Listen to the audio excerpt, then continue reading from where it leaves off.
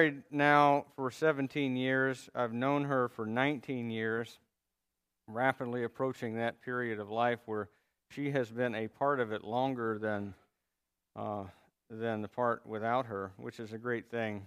And one of the things that she teases me about from time to time is that I have a lot of stuff sometimes going on in my mind, including conversations that I'm kind of thinking through and so forth, and then I just start talking, and she'll go, okay, now you're going to have to back up about 6 steps and bring me along here because I don't know where this is coming from or what you're talking about.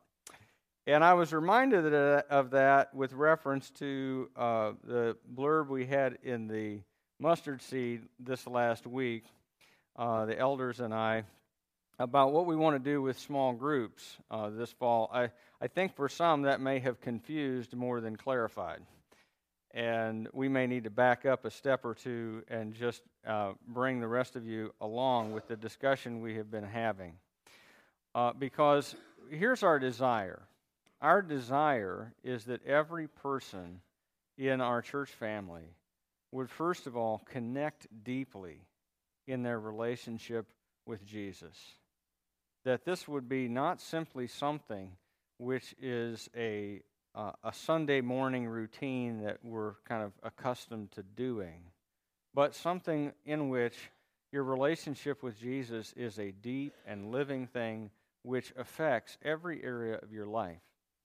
And one of the fundamental aspects of a relationship with Jesus, believe it or not, is relationships with your brothers and sisters that grow close and grow deep and grow accountable to a degree, where we feel comfortable asking one another, sometimes probing questions about their life. And so what we're wanting to do, we've talked about how would we structure our ministry to achieve that kind of result, where people really developed deep relationships with one another and with God. And we've looked at a variety of ways of doing that and talked about all kinds of possibilities. And what we've decided to try is to utilize our small group ministry to accomplish that goal. Now, a lot of times, if you've been in a small group, maybe here, maybe in a lot of places, you have a book that you go through and you kind of answer questions, and then everybody gets together, and if they did their homework, which is sometimes questionable, then you sit and talk, right?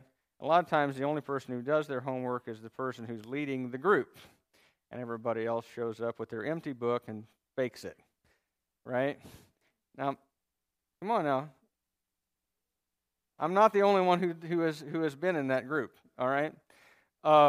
And so what we thought we might try instead was to base our study not on some sort of small groups are one of those things that sometimes feels like the honors course in Christianity for some people. Like, well, we go to Sunday school and then we go to worship and then we're in small group and I'm doing a study in each one of these places and then I'm supposed to do a quiet time, my pastor tells me, and so I'm doing like 4 things and none of them intersect with one another in any way. And so what we're trying to do is bring together your personal study, your small group, and what we do right here on Sunday morning. That as we worship together, we would be looking at a passage, and then in your small group, you'd be looking at that same passage, and you'd be answering questions based not on something additional that you're doing, but something you've already looked at with your brothers and sisters here, and then looking at in more depth from an application standpoint as you sit eyeball to eyeball. And the way that would work is that small groups would start in September after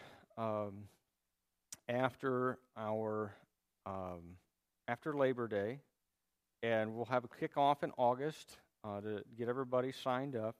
But then groups would meet weekly between September and just before Thanksgiving, and then there'd be a long break until after first of the year, and then weekly from first of the year until just before Easter, and then you'd have the rest of the summer off.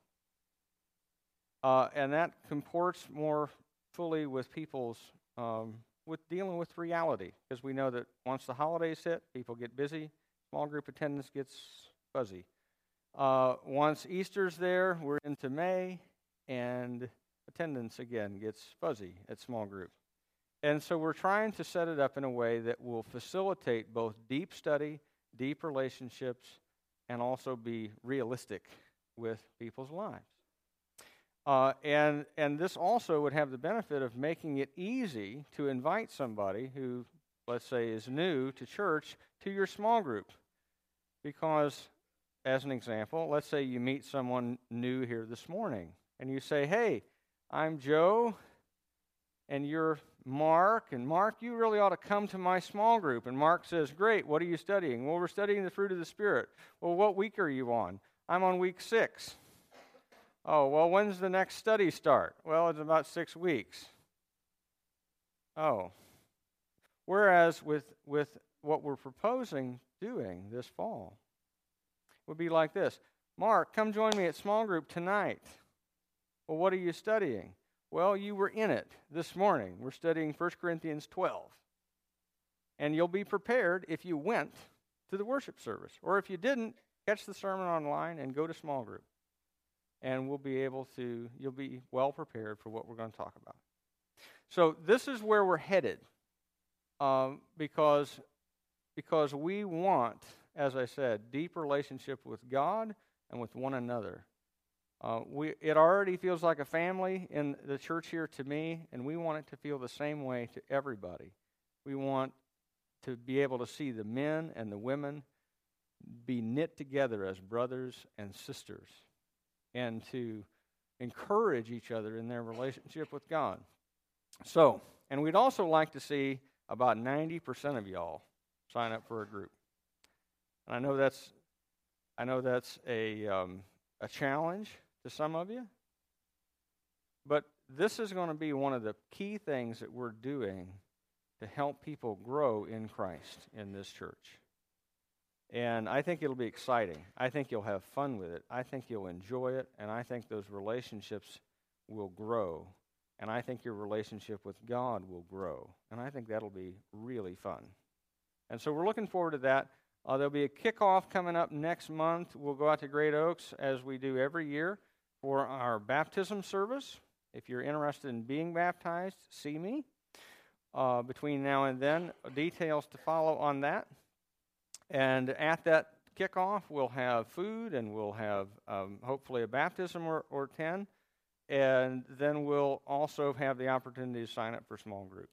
So if you got questions about that, see me or see Mark, our brother right here, and he will also be able to talk to you about that. He and I have been the point people with the elders on that effort. So talk to us, and we'll give you answers to any questions that you might have. We are really excited about this because we really think it may be transformative in the lives of a lot of us, and perhaps in yours as well. Now, moving back to 1 Corinthians, we're going to be in 1 Corinthians 12 today, and this is the start of a several-week discussion of spiritual gifts and the whole topic of spiritual gifts, and about the value and importance of every person in the body of Christ. And kind of by way of negative example, I heard a guy recently, he's a well-known celebrity-type preacher. He's written a lot of books that are at the Christian bookstore, and he has one of these multi-site campuses across one of the major cities here in the country. And he referred to himself as, quote, a 10-talent pastor. In other words, in the parable of the talents, I'm the guy who got 10. And he referred to a number of his brethren, guys like me, as, 2 or 1 talent pastors. And that stuck in my craw of just a little bit. Okay, for several reasons. And first, because I didn't like being made to feel insignificant by this fellow. Now, but I think that more than my pride was being damaged here by what he had to say. Because I think it's problematic, not just for its obvious lack of humility, but also because it implies that in this guy's mind, not only is there a hierarchy in the body of Christ, and not only is he at the top of it, but that also it has something to do with him, and he deserves to be at the top of that hierarchy that he's created. And I want to tell you here as we open up to 1 Corinthians that nothing could be further from what the Bible actually has to say on the subject. It is a deeply, tragically unbiblical statement to think of yourself as somehow better because of the gifts that you have than everybody else with similar gifts. And I hope, if you ever catch me saying that, you have my permission to take me into the parking lot and beat me with whatever stick you can find. Okay? Because that is a terribly prideful, awful thing to say. But in addition to that, it has nothing to do with the Scripture. Because the Scripture makes it very clear that it is God, the Holy Spirit, who apportions to each person gifts that He has chosen for them. Why? Because of His sovereign, gracious love. And it has nothing to do with us and everything to do with Him. So I want to open up to look at spiritual gifts here in 1 Corinthians 12.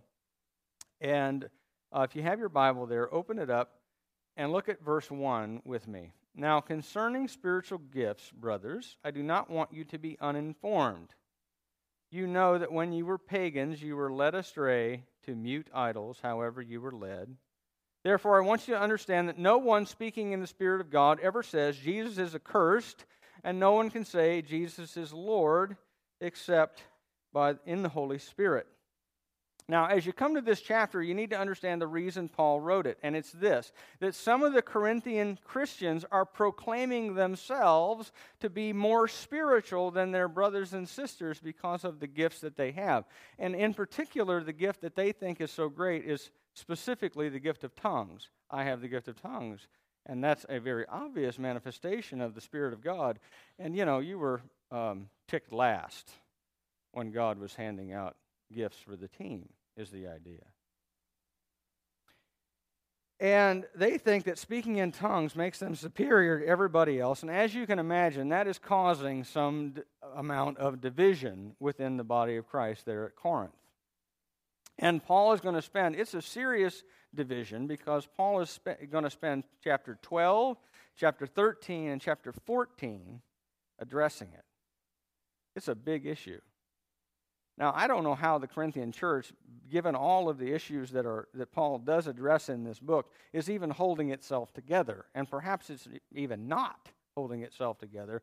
And what he refers to as divisions is, well, this group has gone off over here, and this group has gone off over here, and this group has gone off over here, and they're splitting up.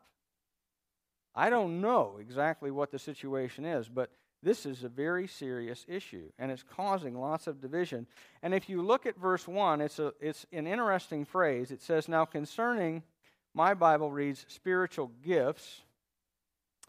The Greek words there are actually ambiguous in terms of their grammar and structure. The way that they are spelled, they can be either taken as neuter, which would then lead to a translation like spiritual things, or taking the context into account, spiritual gifts, or they can be taken as masculine, meaning spiritual ones, spiritual people.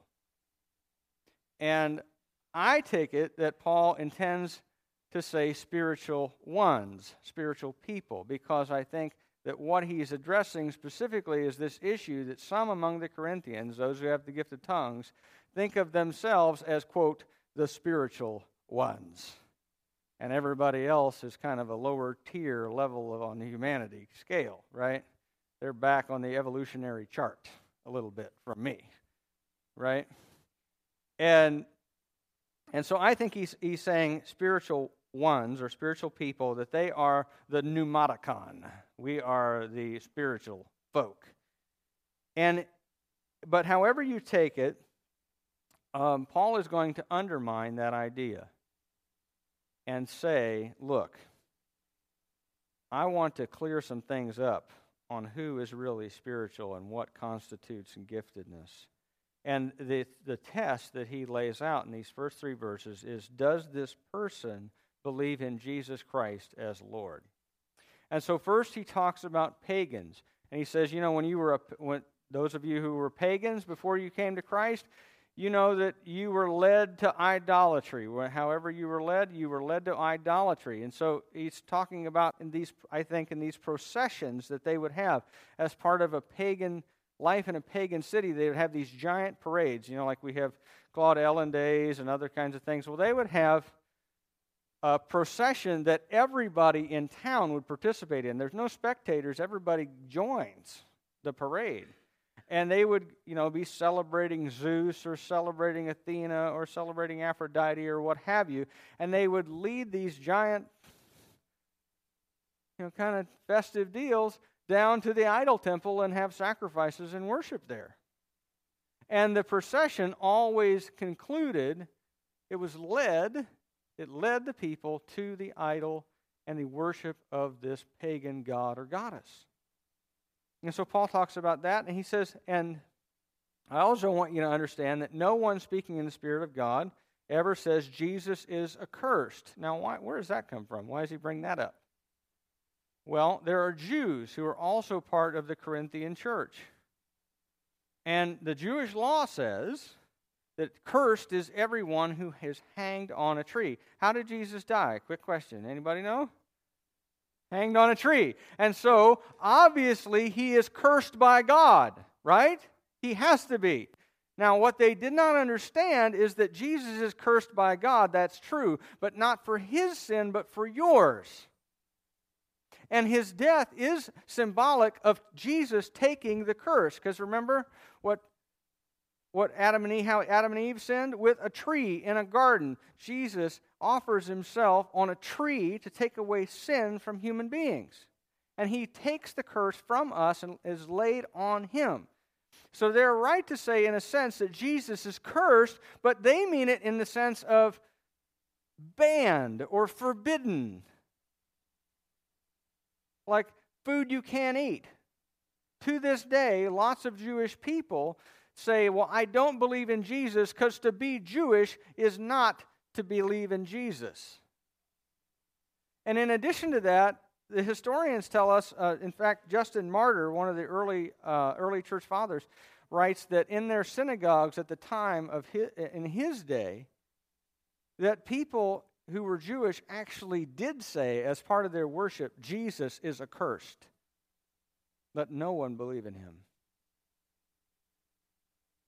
And so, if you're a pagan, you're led down to the idol temple and you're having a high old time, right? And if you're a Jew, you're not participating in that, but you do believe Jesus is cursed. How likely are either one of these groups of people to come to faith in Christ? They're not, is the underlying assumption. And so he says, no one says Jesus is Lord except by the Holy Spirit. In other words, whatever background you came out of, whether you were a pagan believing in idols or whether you were a Jew rejecting Jesus as the Messiah who came for the Jewish people, as well as for the rest of the world. However, whatever your background is, the only way a person comes to faith in Christ and accepts Jesus Christ as Lord is by the Holy Spirit. So who are the spiritual ones? Everybody who believes in Jesus. Because everybody who believes in Jesus as a result of the Holy Spirit entering into their life and changing them and converting them and redeeming them from slavery to sin, death, and hell. So let's get clear. Who is the spiritual person? Everybody who's a believer. That's the point of these first 3 verses. A spiritual person is any person who has received new life and salvation by belief in Christ through the power of the Spirit. Every person has the Spirit. All Christians, not just ones with spectacular gifts, are therefore spiritual people. And he continues. He says, now there are varieties of gifts, but the same Spirit, varieties of service, but the same Lord, and there are varieties of activities, but it is the same God who empowers them all in everyone. To each is given the manifestation of the Spirit for the common good. For to one is given through the Spirit the utterance of wisdom, and to another the utterance of knowledge according to the same Spirit, to another faith by the same Spirit, to another gifts of healing by the one Spirit, to another the working of miracles, to another prophecy, to another the ability to distinguish between spirits, to another various kinds of tongues, to another the interpretation of tongues. All these are empowered by one and the same Spirit, who apportions to each individually as He wills. Now, a couple things I want you to notice here in this section. First, I want you to take that term where he uses the word gift there. I want you to underline it, and then I want you to understand this. I don't use a lot of Greek and Hebrew in my sermons, but this is a place where the Greek text that underlies our English Bible here is really important. The word for gift is the word charisma. And it's obviously where we get our English word, charisma, which means something different by, or where we talk about people who are into spiritual gifts as charismatic, right? But the word has less to do with your level of excitement as it does to do with God's grace. Because at the root of the word charisma is the word charis, which is the word used throughout the whole New Testament for God's grace that He bestows on us in Christ through the Spirit. And so these are not just gifts in the sense of presents. I got a, what did you get? Well, I got a paddle ball. What did you get? I got a pony. No. The idea is that these are gifts that are given by grace. That God, in His grace, gives us the gift that He wants us to have. That He individually identifies each person. I think sometimes we have this idea that God is like a guy sowing grass seed. He just kind of flings them out there. And I guess you didn't land. You didn't stand in the right spot because you didn't have a good one land on you. No. The idea is that God, by His grace, bestows each person with a gift or gifts. That they're given by grace. And this is Paul's term, by the way. The only other place this is used, this idea of charisma or gifts, given by grace, is in 1 Peter 4. Otherwise, all the other references to it are in Paul. And it's his word. He also uses that word to talk about a variety of things. He talks about it in his deliverance from danger in 2 Corinthians chapter 1, verse 11. His life was threatened and he escaped, and he says, God gave me charisma. He gave me a grace gift. Paul uses it to talk about God's grace in bringing salvation to humanity in Romans chapter 5, 15 and 16, and in verse 6:23. Remember that one? Hope so. All right. Look it up if you don't know it. All right. He uses it to refer to God's election of the nation of Israel in Romans chapter 11, verse 29. And in 1 Corinthians chapter 7, verse 7, to talk about celibate singleness as a grace gift given by God.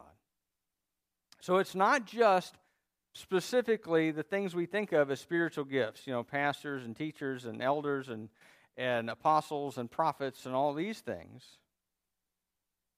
Also, lots of other things are gifts by grace from God. And all these things come about through God's loving, sovereign choice. And look at verse 4 to 6 next. See this. Look at these statements here. There are varieties of gifts, varieties of charisma, but the same Spirit. There are varieties of service, which is the word deaconing.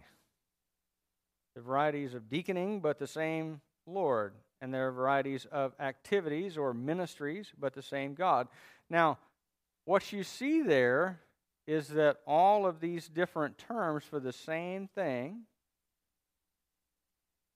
all have a kind of a Trinitarian flavor: the Spirit, the Lord, and God the Father.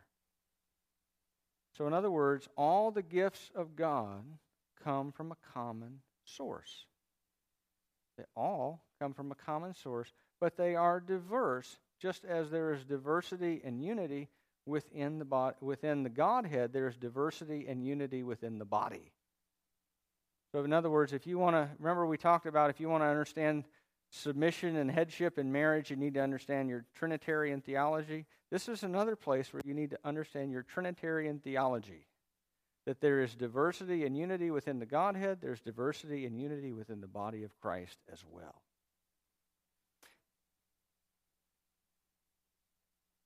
And then in addition to that, they not only have a common source, verse 7, they also have a common purpose. Look at that. To each is given the manifestation of the Spirit. Why? For the common good. In other words, I don't receive a spiritual gift so that I can get everybody in the world to say, "Look at me! Aren't I great?" No. The gifts that God gives to His people are given not for individual benefit and glorification, but for the benefit of the body, that Jesus might be glorified. That in other words, like my gift is one of pastoring and teaching. So my job is to shepherd people and to encourage them to grow in Christ and to help lead them back to Christ if they wander away a little bit, like a shepherd with a wandering sheep. That's my gift. Because the idea is who's going to teach people God's word and who's going to lead them. That's my job. Okay? And by the way, it's one that scares me most of the time. Because I know that one day I will stand before God and I will give account, not only for myself, but for all of you. And that scares me. And I think it ought to a degree. Because it's a significant responsibility. But you know what? Whatever your gift is a significant responsibility too. And one day you will stand before God and give account for yourself and the people you were to care for. Because all of us have gifts that are given for the common good. That every one of us is not someone who exists for themselves, but someone who exists for the benefit of the body.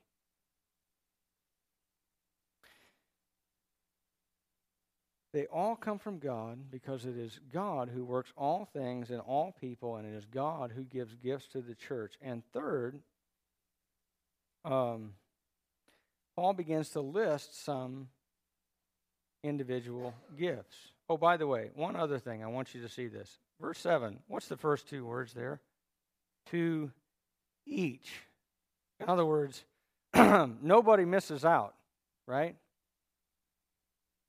It isn't like when we were playing football on the playground. I'm team captain. Well, I'm the other team captain. And you go out and okay, well he was left standing there. I guess you don't get to play. No. To each person is given a gift, a manifestation of the Spirit. In other words, this is the thing that identifies that the Spirit is present in your life. That as you see God working through you through this, that you see the manifestation of the Spirit happening in your life as you minister to other people. Paul gives a list here of some spiritual gifts beginning in verse 8. It isn't an exhaustive list. It's not even the same list that he gives at the end of the same chapter.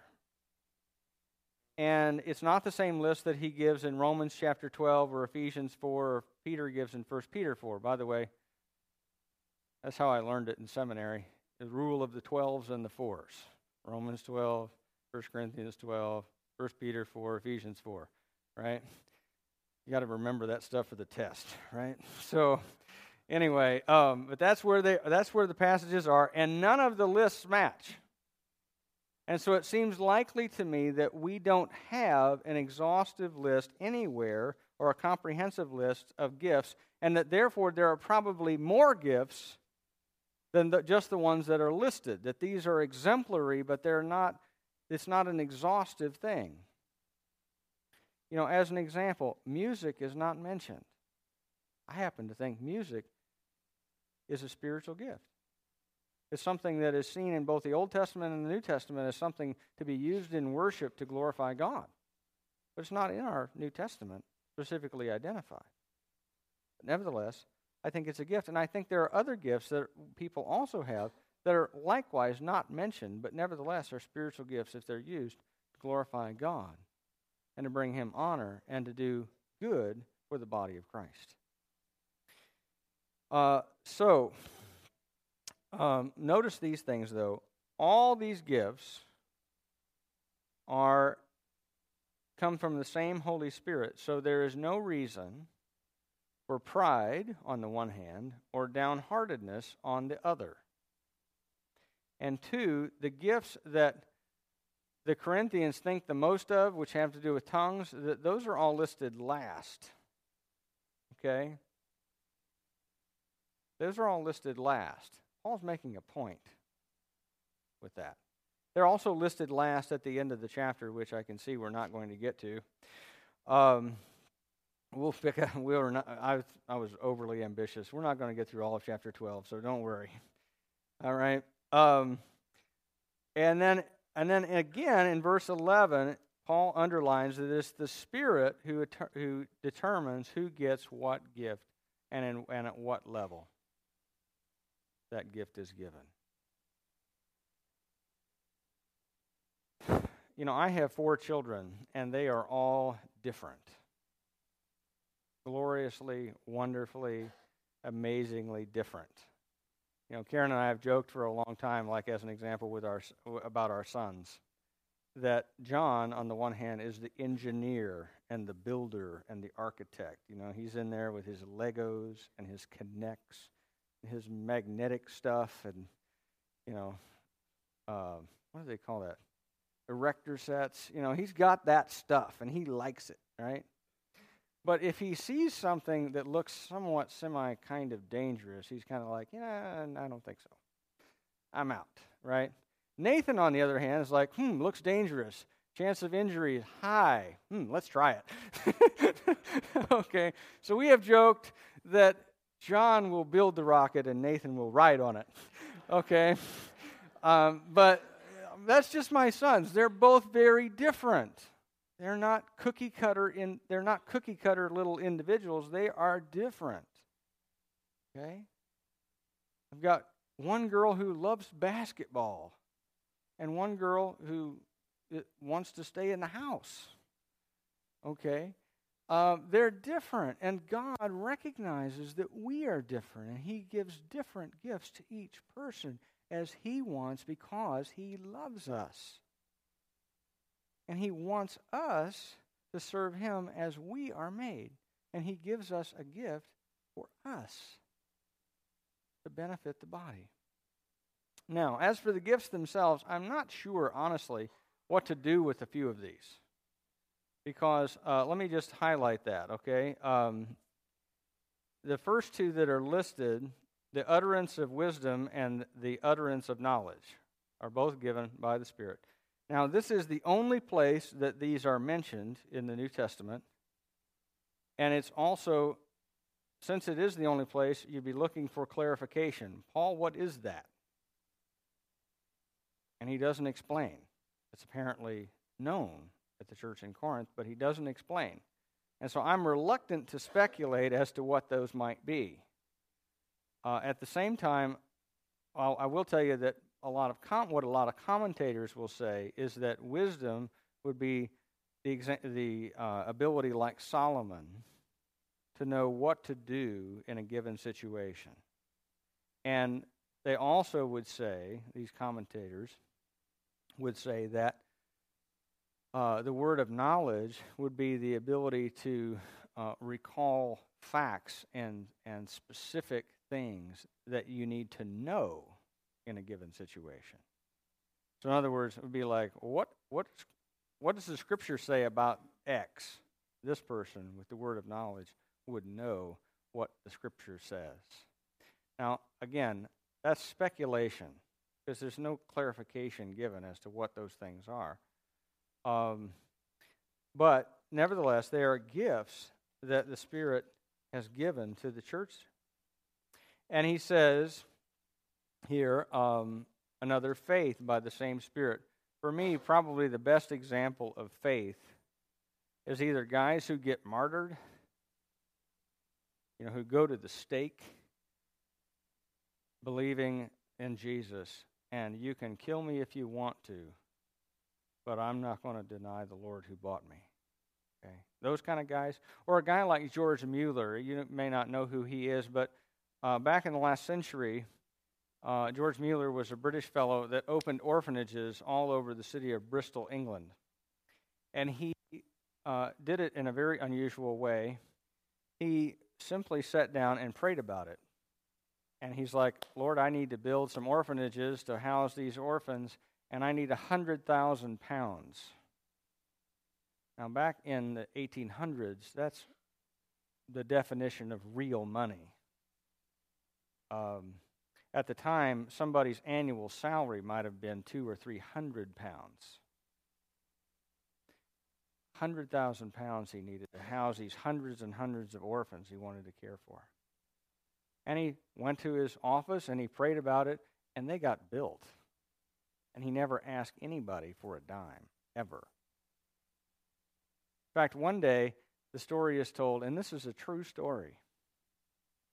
There was nothing to eat for all these hundreds of kids that he was taking care of. Not a thing to eat in the whole house. I'm not talking about we got 2 boxes of macaroni, some tortillas, and a half a jar of salsa. I mean, there's nothing to eat in the house. And so he calls all the kids together. They sit down at the table. Get everybody seated. We're going to pray. Thank you, God, for the food that you have provided. There's not a thing in the pantry. And as he gets done praying for the food that God has provided, which is not yet there. Excuse me, sir. My bread truck broke down outside your orphanage, and the bread is all going to spoil before I can get it fixed. Do you think that your orphans would want all these pastries and bread?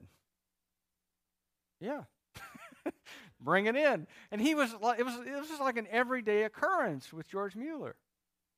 That God would just supernaturally provide, or the rent would need paid, and he would have no money for this, and he would pray about it in his office, and his manager's coming in and going, Mr. Mueller, yes, there's no money to pay the rent this month. Give me a minute. He'd go pray, and all of a sudden there'd be random money that would show up in the mailbox to pay the bill. Now that guy had faith. He trusted the Lord in a way far above what the ordinary person would do. He had the gift of faith. Next mentioned is gifts of healing. That's various types of ability to supernaturally heal the sick. Doctors heal people, and God heals, but then there are people like Elijah, who could heal the sick, who could raise the dead. Paul raised the dead. Guy fell asleep while he was preaching, fell out the window, died. He went out to the guy, raised him up. He was alive. How did Paul do that? By the Spirit. He had gifts of healing.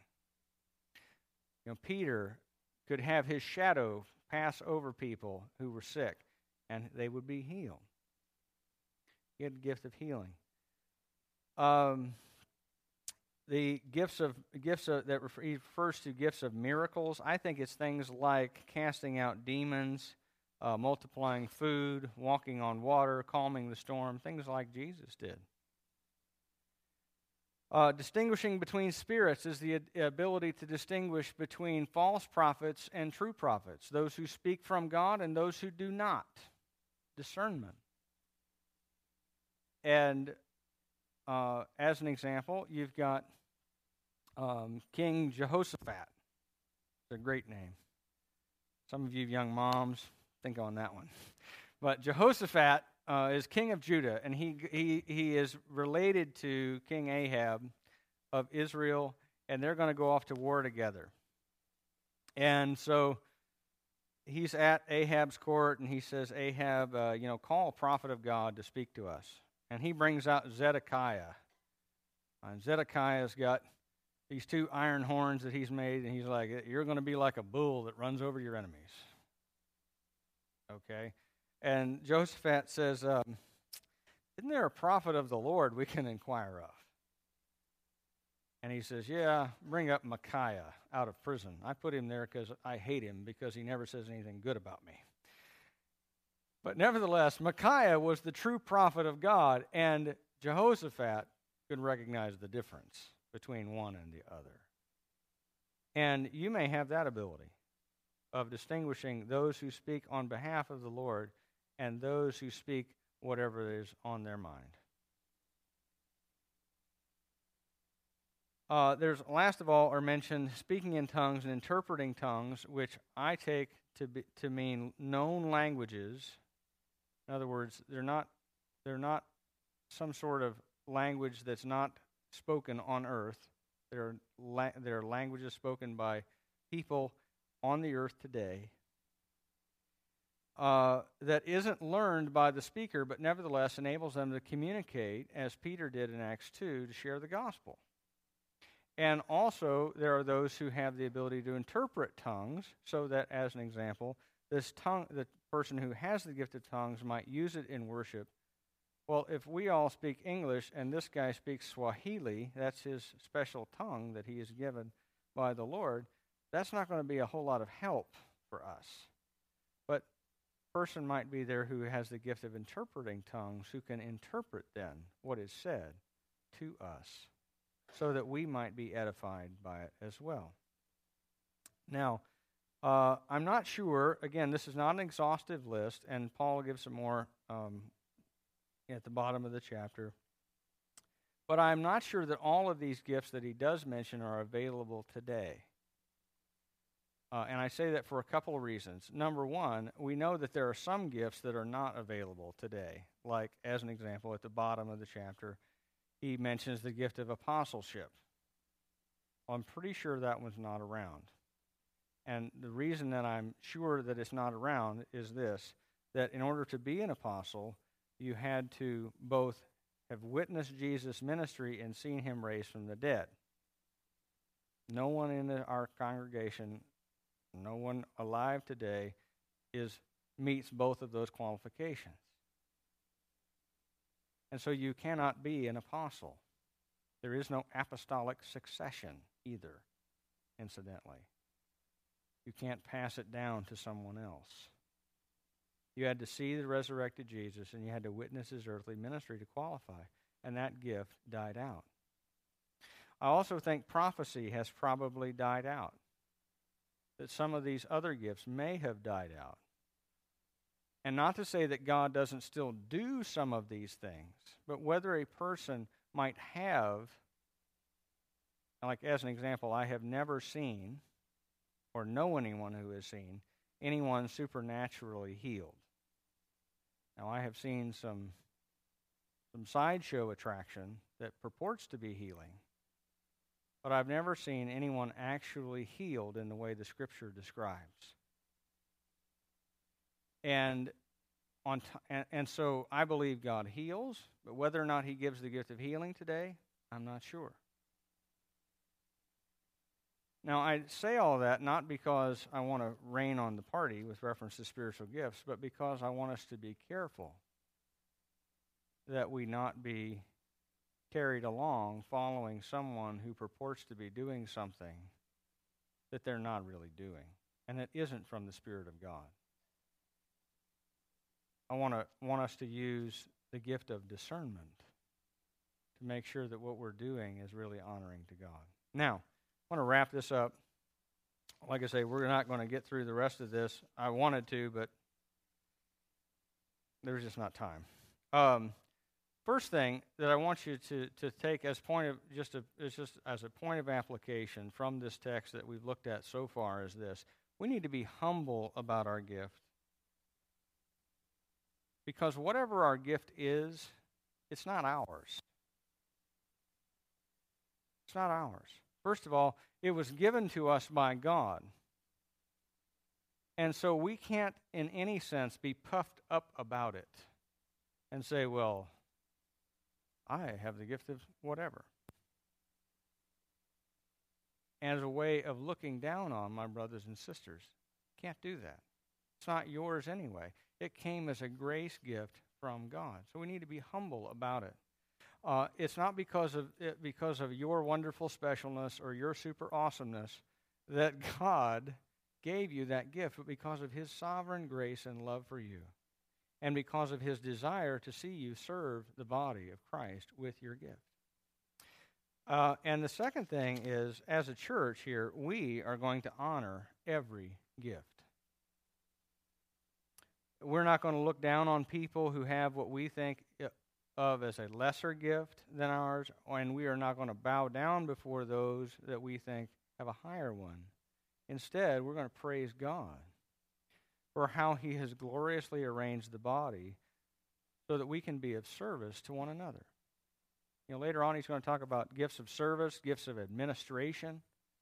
My wife is a gifted administrator, and she is great at organizing people. Erin loves you and has a wonderful plan for your life, okay? She does, okay? And it's a good thing.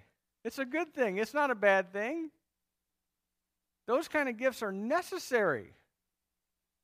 If you've ever been to Awana and tried to think, how will I deal with 100 kids below the age of 5th grade running around this place, okay?